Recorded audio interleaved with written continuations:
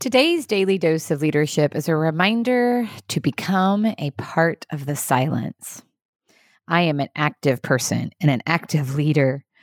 I can quickly jump into doing mode, particularly if I have a lot going on.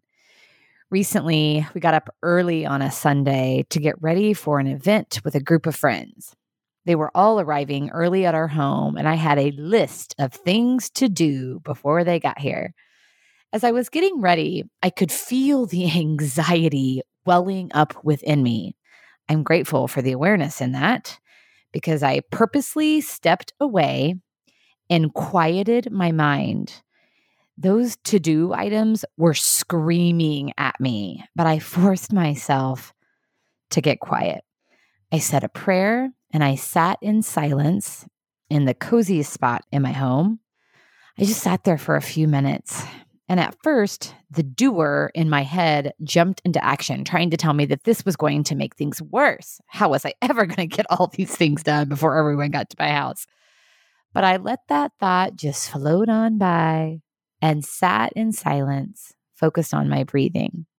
A few minutes later, when I started working on my to-do list, I felt much calmer and confident that everything was okay.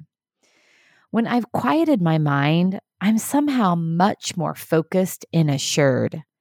It's interesting how the anxiety dissipates, but it takes a lot of discipline and intentionality to step away from all of the doing and just get quiet.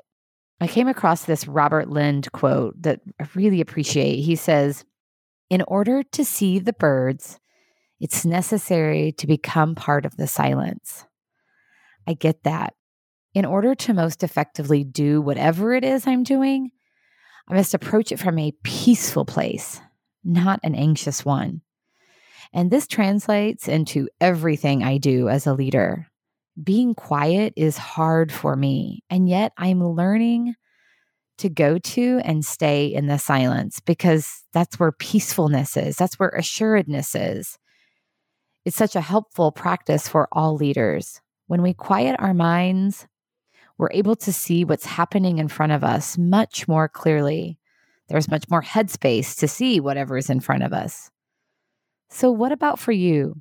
Do you notice yourself jumping into action or talking when silence would be helpful? It's such a good reminder for me. So I suspect it is for you as well. For most leaders that I know and work with are doers. What this lesson is teaching me is that I'm much more effective in the doing when I've gotten quiet. In the silence, I can see what's really going on and what's really important.